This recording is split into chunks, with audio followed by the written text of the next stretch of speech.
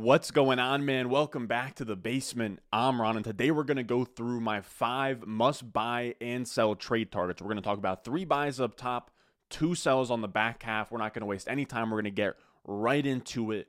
If you enjoy, make sure you get down below, subscribe, leave a like. Let's go.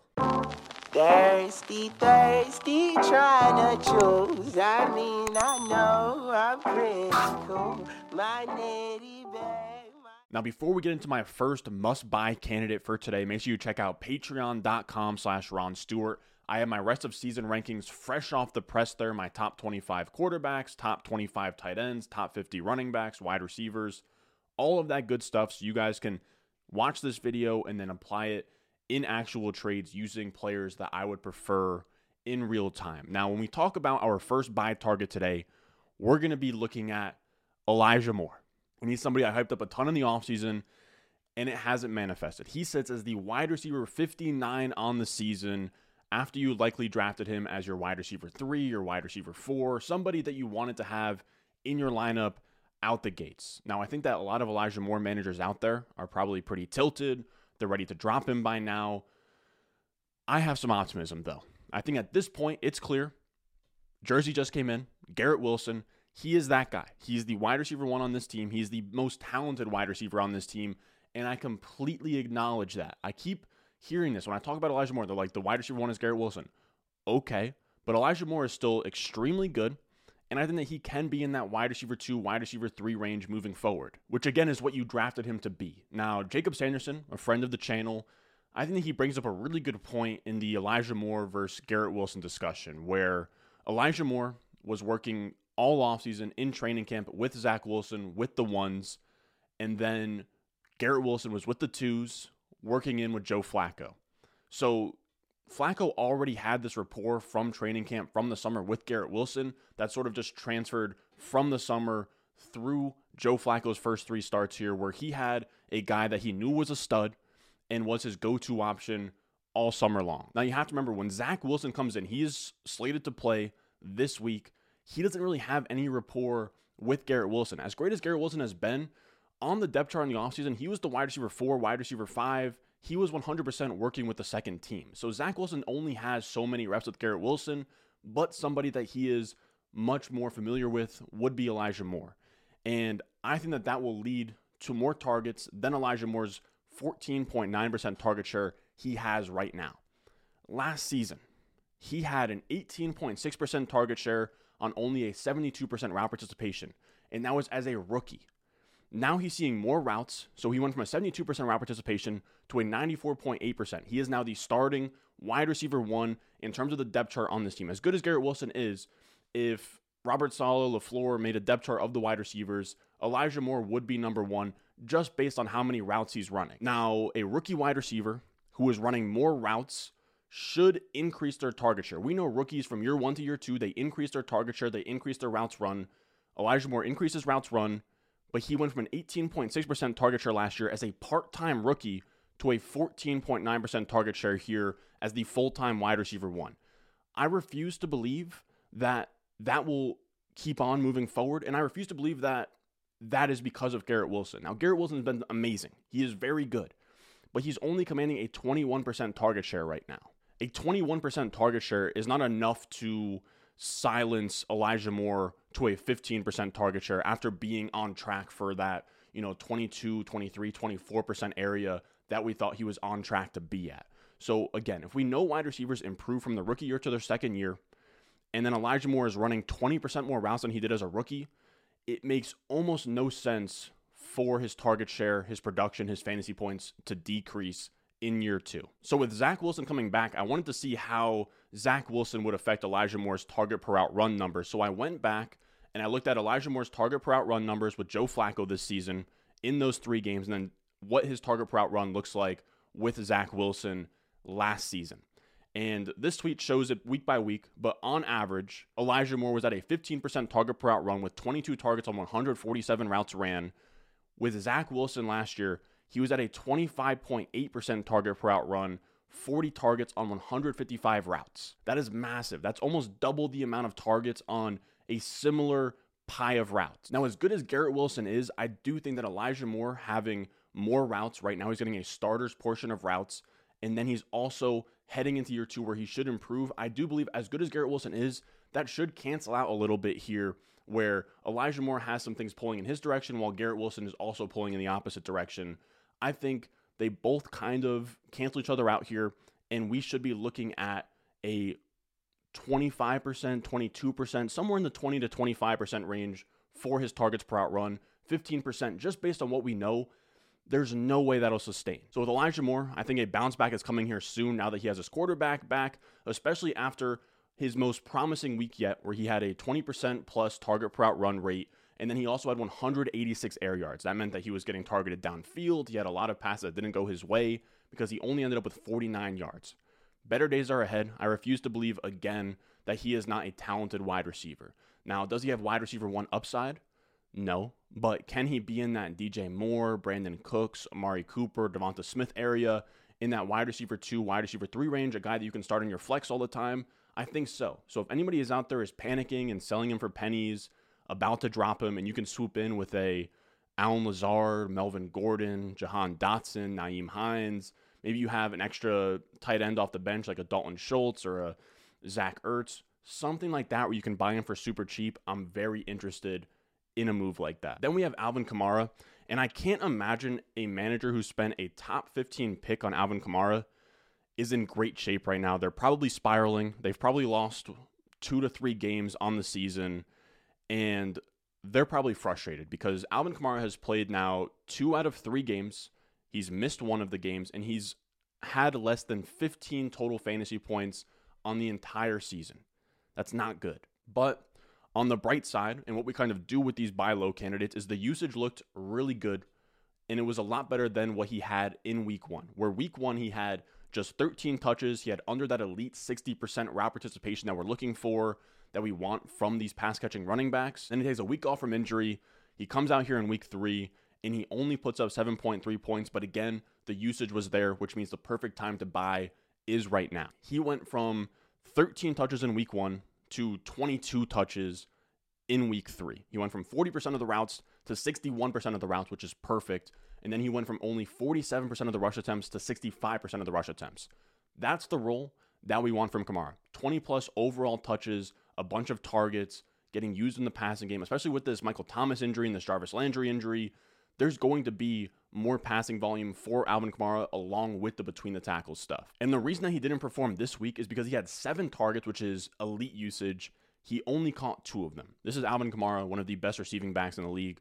That's not going to happen very often. Let's say he catches 5 of those 7. He probably has 100 yards from scrimmage, and maybe he scores a touchdown. Now, the reason I really love Alvin Kamara is because say what you want about them, the trade calculators, the trade charts, I have to imagine that the tacos in your league are using them. This is the one from Reddit, and this has Alvin Kamara between Najee Harris and James Robinson all the way at the bottom of that like elite running back tier. If I could find a way to turn Cordarrelle Patterson, James Robinson, Christian Kirk into Kamara, I'm doing that all day. Like if I can just add something on the back end to one of those players for Kamara, I would do that all day long. To be honest with you guys, when we're looking at this chart, I don't have a massive gap between Aaron Jones, Dalvin Cook, and Nick Chubb and Alvin Kamara. I don't have him in a tier below those guys. I would call him in that same tier. So if I could pivot off of any of those running backs as well into Kamara for a sizable plus, like if I could do Nick Chubb for Alvin Kamara and Elijah Moore, I would do that all day long. Then we have another wide receiver trade target here. We have Jerry Jeudy. And this feels like a perfect time to buy because I think that people are holding these back-to-back down games against him, even though he was playing hurt. Like, people aren't really registering the idea that he was hurt. I think I saw a clip on Twitter of, like, Matthew Berry saying you should drop Jerry Jeudy, which is absolutely insane. Just pretty much saying, oh, he hasn't produced the last 2 weeks, he doesn't score touchdowns, whatever. Like, the last 2 weeks, he played 17% of the snaps in week 2, and then he's playing hurt in week 3, only playing on 60% of the snaps. So it's really hard for me to take either of those 2 games with any kind of substance just because, again, he's playing hurt. He's not playing a full share of snaps. He's probably being used more in a decoy role than he usually would be. And I'm not saying he's going to go off in week 4 and go crazy, but once he's 100% healthy and he's back on the field and he's getting a full diet of snaps, he should be fine. In week 1, when he was fully healthy, him and Courtland Sutton were out there. they both commanded 7 targets. Jeudy had 4 catches for 102 yards and a touchdown. He is very much a big piece of this offense when he's healthy. I don't think that Sutton is this runaway number 1 on the team. I would lean Sutton at this point in terms of these wide receivers rest of season just because of the health aspect and him building rapport with Russell Wilson during Jeudy rehabbing this injury. But I don't really get the idea that Jeudy, like, it seems like people don't think that Jeudy is even fantasy relevant at this point, and it's simply just that he's been hurt. I think we're kind of getting a lot of momentum here where you have Jeudy getting healthy, right? He's going to get healthy. He's going to play with 100% of the snaps eventually, or not 100%, but where he should be playing. And then you also have Russell Wilson, who should breathe some life into this offense. I can't believe that an offense with Javonte Williams, with Russell Wilson, with Jeudy, with Sutton, with Albert Okwuegbunam is the 31st scoring offense in the league right now. They are at 14.3 offensive points per game. I can't imagine that keeps up for an entire season. Now, of course, this has to do with Hackett, but it also has to do with Russ, where he is not himself right now. He's underperforming from an efficiency standpoint across the board. I went and looked at his key stats through 3 weeks, and I compared them to his career averages, and we look at his PFF grade. He's usually around an 80. He's at a 61.2 right now. His touchdown percentage or his touchdown rate is usually at a 6%. He is usually like an elite touchdown scorer per attempt guy. He's at 1.9%. There is no shot that stays like under 5% for an entire season. Touchdowns are coming here. Points are coming here from this offense.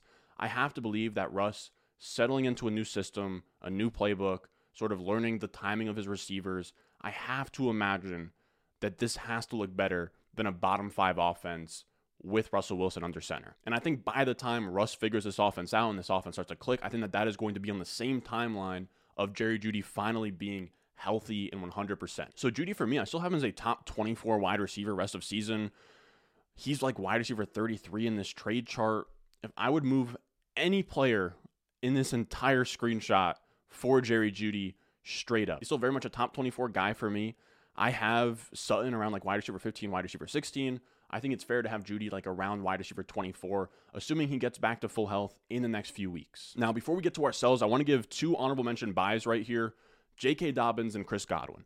They're both guys that are coming off of injury. J.K. Dobbins is already playing games. So he played last week. He didn't look great, but there's no one in that backfield. They have now reverted to Justice Hill as the next guy after J.K. Dobbins, and Lamar Jackson is playing out of his mind. So if Lamar Jackson continues to play out of his mind, he is going to create a lot of efficiency for the guys around him. I do think J.K. Dobbins can be like a top 20 running back rest of season. I want to say just got done with the rankings. I want to say he was around like RB 19 area. Now, same thing with Chris Godwin, but he's going to be gone a little bit longer. I'll say with Godwin, you probably want to be like 3-0, 2-1, but maybe like top 2 points scored in your league at worst. But Godwin is a great luxury buy right now because people are souring on him. A lot of these trade charts, he's like wide receiver 36 area, wide receiver 40-ish area.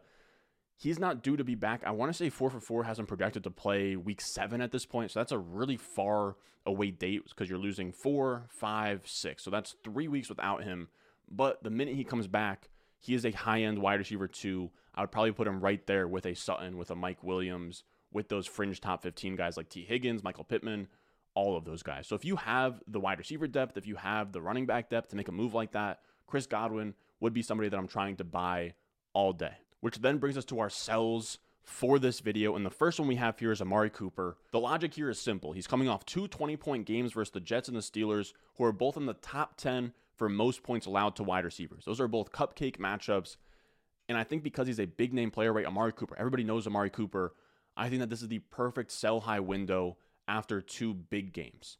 Now, when we talk about his production that he's had so far and why I think it's not going to sustain moving forward, again, back-to-back 20-point games. I want to say he's like wide receiver 13 on the season right now, and people have him in that fringe wide receiver 20 area. I just think it's going to be rough for him to sustain that, just given his environment and what we kind of know about Amari Cooper to this point. This passing offense right now wants to run the ball with Nick Chubb and Kareem Hunt.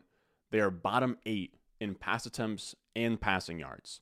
The only reason Amari Cooper has produced to this point isn't because of a bunch of yards or a great passing environment. It's because he's seeing unprecedented volume with 2 back-to-back games over a 30% target share. Those are big boy numbers. The only 30% target share guys from last year were Cooper Kupp and Devontae Adams. When we look over Amari Cooper's entire career, back to 2015, he has never sustained more than a 22% target share over the course of an entire season. So because of that, I would bet against him having a 30% target share this season. So if I could pivot off of him for a top 24 guy like a Rashad Bateman, like a Deontay Johnson, a Marquise Brown, I would do that all day long. If I could also maybe sell Amari Cooper for like Chris Godwin in a small piece, I would be very into that as well. Then we have as our last sell target here is Michael Thomas. And I truly do hate to say it, but it feels like there's no panic at all in the market with Michael Thomas. All of these trade calculators, trade charts have him right around that wide receiver 25 area. And I don't think that they're really factoring in this injury that he has. As of right now, 4for4 has him projected to miss 2 to 3 weeks with a toe injury. That's dangerous with Michael Thomas. Now, it is the non 2-year injury foot that has been giving him problems for the past few years, but it's still an injury, and it feels like there's a lot of downward momentum with Michael Thomas, where he's dealing with an injury. He's going to miss 2 to 3 weeks here. This offense has been bad as well. They're bottom 10 in points scored. You have Jameis Winston with 4 things broken his back. He's not playing that great since week 1. Chris Olave is breaking out. He's going to have a 20 to 25% target share, it seems like. And then you also have Kamara back, who wasn't really a factor in those first 2 weeks where Michael Thomas looked good. So you don't have to sell him. He's still Michael Thomas. He's still somebody that can be your wide receiver 3 flex play for the rest of the year. But again, it seems like these guys are sleeping. And if you can sell him for anybody that's in this cluster on this trade chart, I would do that all day long. He is wide receiver 17 in this consensus chart. In my rest of season rankings, he's my wide receiver 26. So if I could swap him out for literally anybody on this list besides, I think, Terry McLaurin, I would do that all day long. I would be shocked if you could do Michael Thomas for CeeDee Lamb or Keenan Allen or Gabe Davis or Mike Williams. But if any of that is on the table, or if you can add a very small plus to Michael Thomas for a move like that, I would do that ASAP. Now that's going to do it for us today. Again, make sure you check out patreon.com/Ron Stewart so you can go out there, trade for these players, look at my rest of season rankings on the Patreon, and sort of get a feel for how I feel about certain players. Do I like this player more than that player? So that when you're making trades, you're making sound trades that aren't lateral, that aren't you losing a lot of value, and just so you can kind of get a feel for the market. So again, that'll be on patreon.com/Ron Stewart. You can find it at the top of the description or the top of the comments below. As always, I appreciate you guys. Make sure you go down below, subscribe, leave a like if you enjoyed, and I will see you in the next one. 10-0, Chatham's on. Foolies glad I'm home. Even my haters kinda glad I'm on. Rest in peace to my vagabond. Rapper, song, singer, suspended, subpoenaed for misdemeanors. Dreamer, held back asses, Loki still a